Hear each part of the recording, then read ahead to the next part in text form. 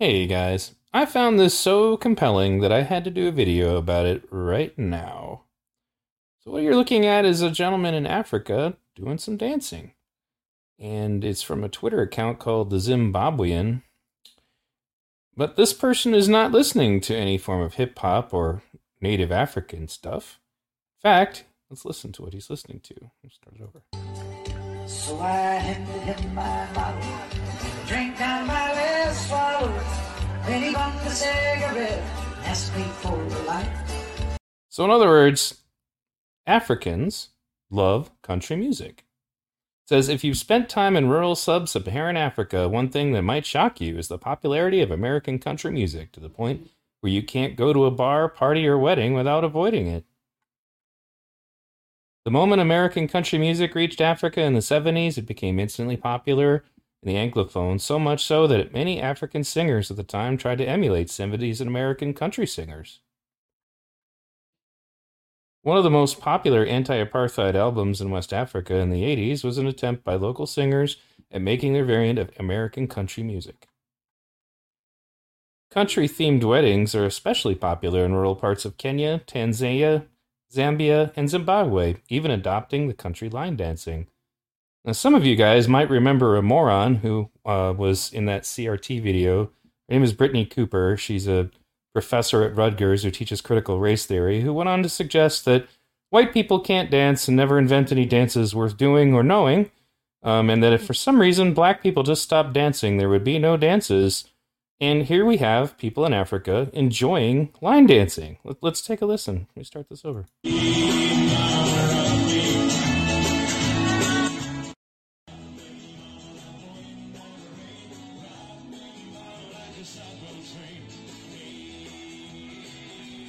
This is awesome.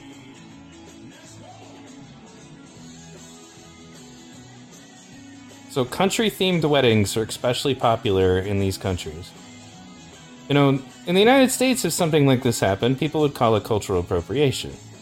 You know, they would spit and be upset about it. But instead, these people are having fun. And I guarantee you, there's no country singers that are telling these people that they don't want them to listen to their music. In fact, what they're probably saying is, damn, that's fucking awesome. Because it is.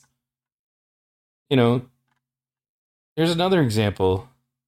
This is an African singer singing Jolene by Dolly Parton.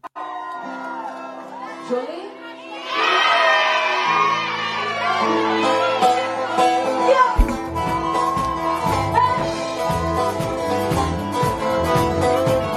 Jolene, Jolene, Jolene, I'm begging on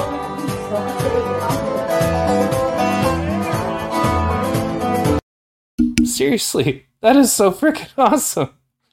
You know, and here they have, like, they've been adding some of their own instruments, like their own folk instruments. They're adding to the country music. This is fantastic. I love this. You know, again, more line dancing. You know, and this is in Kenya. It's like, there's nothing wrong with this. I think this is beautiful. You know, and again, you don't see, here's somebody making fun of it, but my culture is not your wedding dress. Just pointing out how ridiculous it is to have some kind of negative thought about something like this. These people are having fun and enjoying another culture. There's nothing wrong with this. And again, why is it that, you know, this is the form of music that is emulated, or rather emulated, it's like favored by the people that you guys would all label white supremacist, MAGA hat wearing whatevers, you know, and these people totally get it. And then, again, that's actually something the Zimbabwean says right here. Rural Africans are socially conservative farmers and ranchers, so naturally music about cows and trucks speaks more to them than pop or hip-hop, especially if it gives them an excuse to wear their cowboy hats and boots. So, like, they're literally dressing like it, they're talking like it, they're, you know, and nobody has a problem with it. Like, yeah, I'm sure that the country people think this is awesome, and they should. You know, and I'll bet you, like, they, you know, if they go to there and did concerts, it would be really popular. They probably already do. I haven't had a chance to look into it, but still, this is fantastic. This is what happens when humans are humans. When humans are allowed to be humans and appreciate other humans. When there's no stupid, ridiculous political agenda. You guys might remember from one of the streams I did with Johnny Walker Dread, I told a story about this guy who I guess had some African socks. And he was worried that he was going to offend African people by wearing them when he went to Africa. And they said, oh, you must be from the United States. We don't actually care about that here. So, anyway, this video is not meant to be long. I just kind of wanted to take a moment and share this because I think this is fantastic. Not only does it spit in the face of the woke nonsense, but I think this is beautiful. I seriously do. This makes me happy.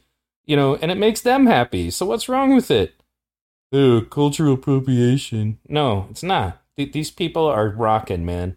Or I guess in this case, well, I don't know. Do we call it rocking when we're talking about country? Country's kind of like my second form of music. I grew up listening to it as a kid, but listen to them and do The Gambler. I sing that song all the time at home. So anyway, guys, that was all for today. I'll have some more content later.